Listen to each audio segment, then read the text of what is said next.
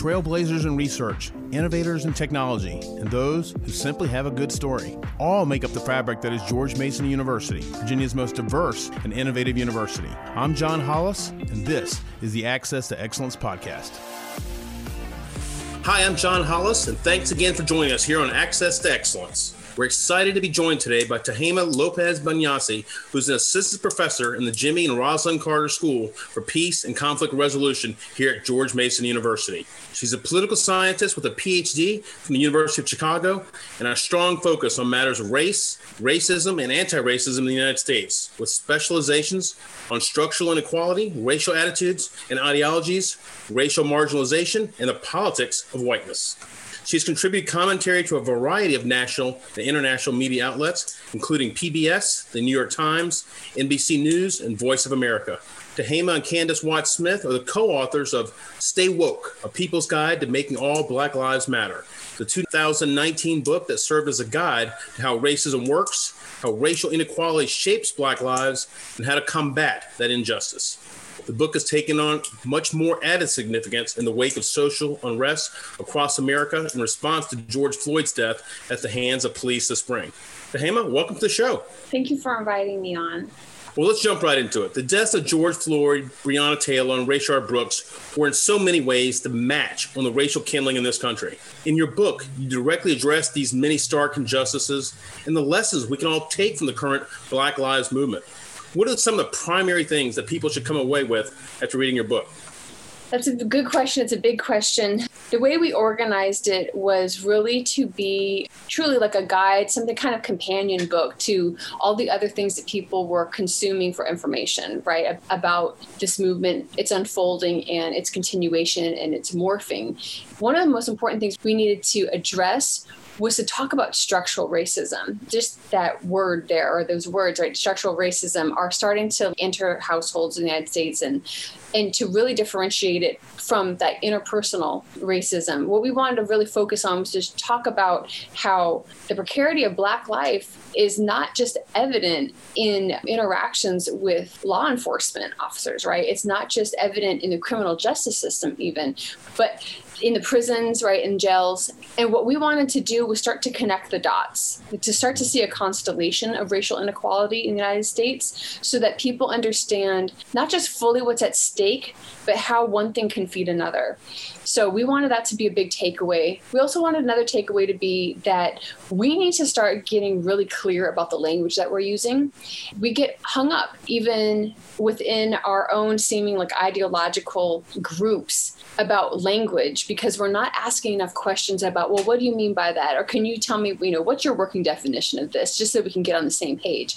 So we wanted to lay that out. We wanted to lay out the idea that progress just isn't going to come because this is how the world works, right? Like inevitably things just change. Like, no, we have to be part of this.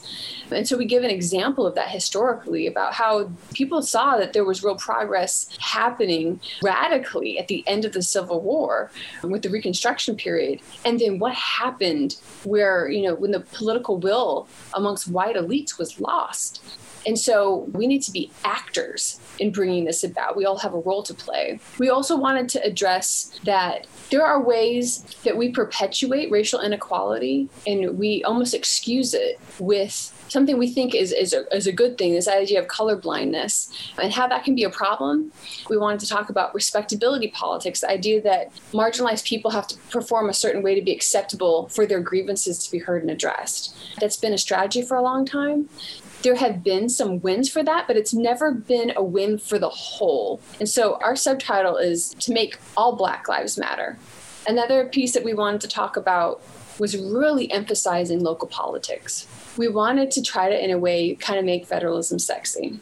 And what does that mean? That means that for a long time, this idea of home rule states' rights has been the strategy to prop up and to hold on to white supremacists and like white racial dominance. Mostly it was seen right in the southern states. We need to flip that and understand how racial egalitarians can exercise their power through the local politics, because so many of the things that impact our daily lives, those decisions are made on the local level or on the state level. And then finally, we had a lot of other pieces that we just thought we need to affirm one another. The idea that, we are leaderful, that we need to read widely, we need to eradicate second-class citizenship in every way, shape, and form. And so we had a lot to pack into this book. And our press, NYU Press, was very much not only along on the ride, but encouraging of this. Well, your timing could not have been any better, that's for sure. One of the things that you had made sure to do in your book is to really unmask structural racism and show how even well-meaning people can create racial inequality. Can you tell us a little bit more about that and maybe give us an example? On the structural racism piece, there's a confluence of things that are happening that create inequality. So if you take housing, for example, and how it has been for decades racially discriminatory, if you are not actively addressing why it is that certain neighborhoods are valued more than others, even though the construction of the homes is of the same substance, if the square footage of the homes or the lots are the same, it's the people who are occupying them. We need to undo that. And so the structural racism piece, actually, there are people who are intentional. They are, I would not say that they are well-meaning in creating some of these realities. But the thing is, that's not everybody. Some people are just doing what is status quo. They don't understand that disparities are being exacerbated, and maybe they don't even know how to intervene. So structural racism is something that we all need to play a role in. And there are some really bad faith actors. And then there are some people who just would do well to see how the local and the state and the federal work together, how we can all work together collectively, how the role from grassroots organizations. I'll just end that there for right now. Well, you talk a lot, obviously, about Black Lives Matter. And of course, the Black Lives Matter is all over the news now, but it wasn't consistently making national headlines until the events of the spring. Does this surprise you somewhat that the group's message has really finally broken through and has resonated across America like it has? It depends on what kind of media we're listening to, I suppose. It depends on what kind of news we're consuming and what we're seeking out. It seems that social media in a lot of ways kept us accountable because of the firsthand kind of recording and testament, the way that social media in some ways, right, has democratized the sharing of information. And so BLM didn't fade away from that. But it doesn't seem, quite honestly, that national media has been attuned to a lot of movements. Right. And Black Lives Matter is one of them, right? We can say similar things about immigration reform. We can talk about how in 2006, in May, when millions of people had taken to the streets to protest for immigration reform, that it was barely covered in the news. I mean, I was at a protest in Chicago in 2006 on May 1st. There were 600,000 people who were marching collectively and peacefully, and there was barely a blip on national media. So how these stories break, I think there's a whole confluence of things that make that happen. And these are the questions that bug social movement scholars, because it's like, how do you even explain when something like this, when there's a kind of breakthrough? Because people were paying attention, people were protesting, and people were calling for policy change. And we saw people running for office who hadn't previously because they felt empowered by the movement. And so I don't have an answer even for why then. This could have happened a year ago. It could have happened 3 years ago. It could have happened 4 years ago. It's not like there's a lack of evidence about the way that Black people have been treated by law enforcement and for people who take it upon themselves to be the vigilante mobs. There's plenty of evidence. So I don't quite know how to explain that. Sure.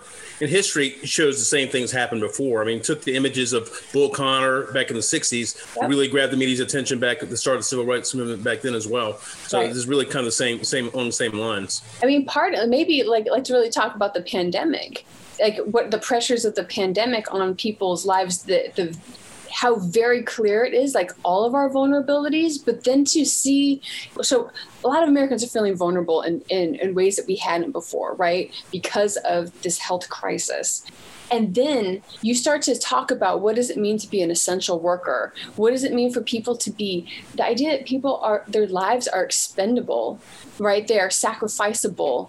And then for this to happen also so flagrantly, you know, I think that the pandemic and that kind of consciousness raising did play a role in the anger, in the I won't take this anymore type of position. In a lot of ways, like the perfect storm, all of it coming together at once. Let me ask you this. I mean, this seems like equal justice under the law, equal opportunity for all should be a basic human right. This shouldn't be a political issue. Yeah. You would think. Well, let's also say this.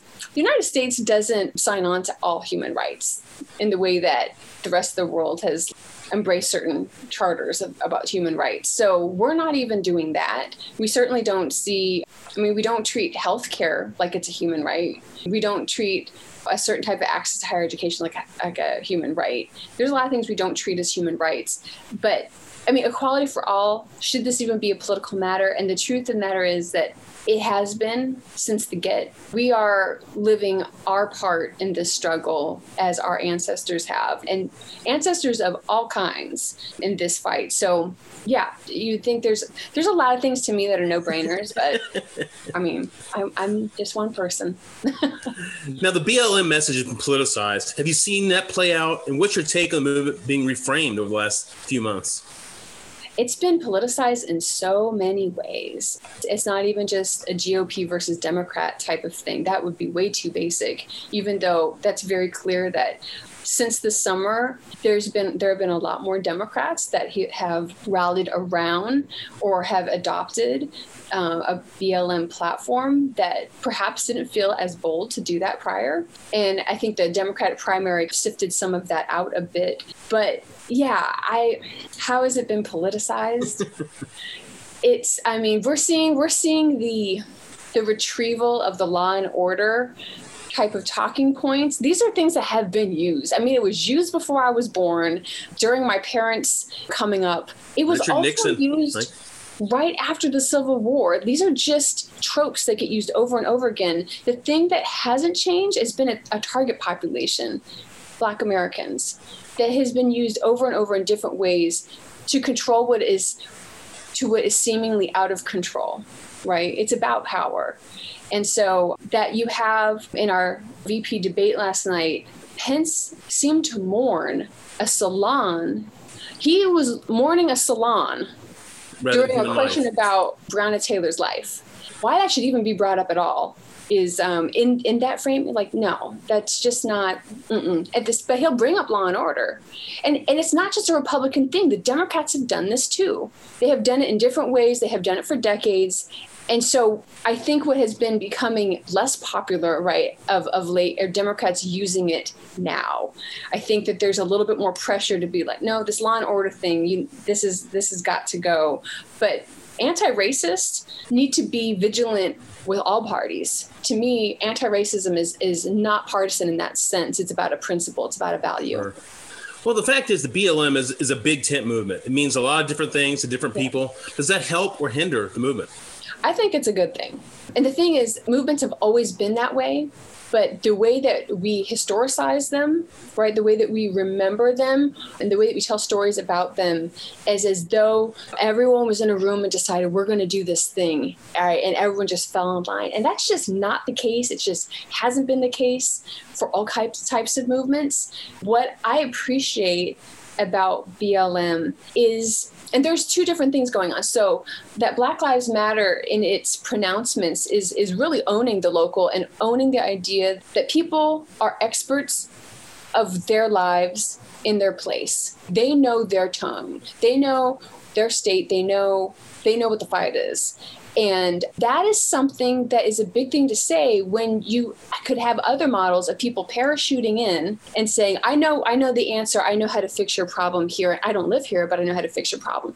And so I think BLM has been good in affirming that local part. At the same time, you have the movement for Black Lives, which is trying to orchestrate a little bit more of a national effort. So there are interesting kind of tensions, but to me, ultimately, they're serving towards the same mission. So I think that's a good thing. The same thing about leadership, that there's not a single leader, I think is a good thing, because as much as I very much love the leaders of our civil rights movement, we don't know the thousands and thousands of people who were, licking the envelopes, raising the money, doing the door knocking. Right. They were leaders too. And when we only talk about a certain type of leadership, or we talk about an eliteness of leadership, then that sends the message that we ourselves are not leaderful and that we can't mentor people, that we can't bring people up. And I think it's good for democracy. And one of the themes of your research is the politics of whiteness. Can you explain to our listeners just what that is? Yeah, that's a good question.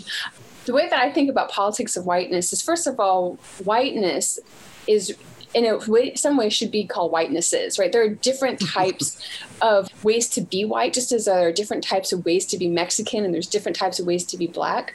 And the kinds of attributes that are ascribed to whiteness and the power around that identity is something that is messy. It's made and remade. We talk about race being a social construction, right? I'm looking forward to teaching a class in the spring to talk about how is whiteness constructed? How has it been constructed in the law? How has it been constructed through the electoral system? What have been the ways that people have tried to shape whiteness in different ways? It's not monolithic. And so because it's not monolithic, there is contention, there is conflict. And that's where the politics come in, is in what does it mean to be white? And what does it mean for white people to, how are they positioned towards either exacerbating racial inequality or being anti-racist champions? That's what the politics of whiteness means to me. What are some of the assumptions that you've seen that both sustain and obscure racism? There's so many. I could just talk about stereotypes. Like, those are huge assumptions. Meritocracy gets in the way of a lot of things, that idea. And I don't mean to say that there's no such thing as merit, or there's no such thing as something being assessed of a certain quality over something else. But when we start talking about people and we start talking about their worth, meritocracy is no good there. If we're really gonna talk about equality, people shouldn't have to prove themselves worthy of basic human needs being met. And meritocracy, there's so many things that get couched in it. Like, should we value hard work? I do. I work very hard every day, more so now than probably ever in my life. And everyone who's listening to me knows what I'm talking about. And so do I take some kind of maybe pride in that, or do I think I'm doing the right thing? Yeah, I think I am, because actually I need to, because otherwise things will fall apart, right, in my life. But a person should be seen as deserving things that are necessary for their life and for their flourishment based on some metric that some other person is making. It's a real problem. And Stay Woke, we try to kind of blow that whole concept up by saying, let's talk about the children first. Why, given the language of meritocracy, how could you possibly even justify inequality in the unequal lives that babies and children come into because they weren't hard enough working, they didn't put enough hours in? That doesn't even make any sense. And yet right. Their lives are so influenced by these metrics, by these decisions about who's deserving and who's not. That ain't right. That's immoral. Yeah.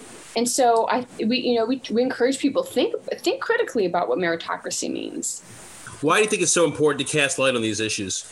Because they are everyday issues. They shape all of our lives. We are a country that believes that equality is important, that we aspire to being an equal society. And if we can't talk about these issues, we can't possibly do the work to meet our aspirations. It is literally about life and death. So we must talk about it. It's about life and death and more than gunshots and knees to necks. It is about people's life chances. It's about people's access to healthcare. It's about, can you literally make a living to feed yourself? What does a living wage look like in art? And do you have it? It's about all these things. And so what else could be more important? I don't know. Now, the absence of local media is something we've talked about, and it's something you see is very problematic. Why is that? And what do you see as some of the ramifications of that loss?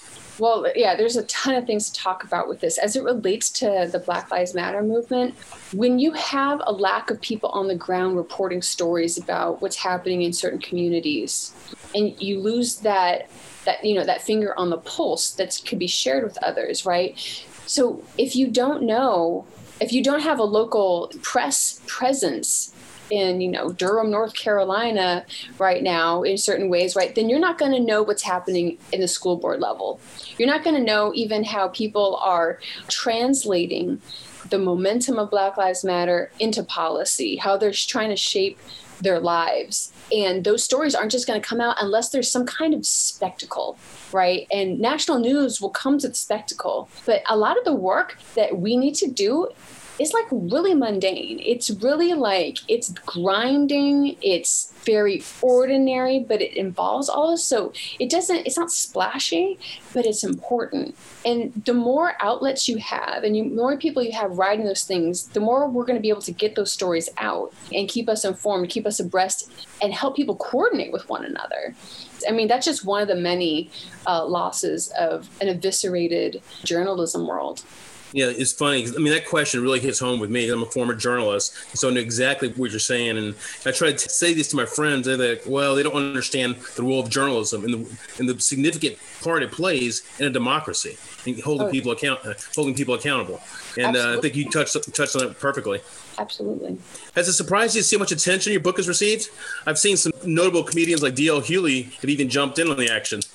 Yeah, no, that's nuts. I got a text one morning from my neighbor who said, Tahima, Chelsea Handler is Instagramming or whatever you do on Instagram. She's doing this with your book. And I was like, what are you talking about? So I checked this out.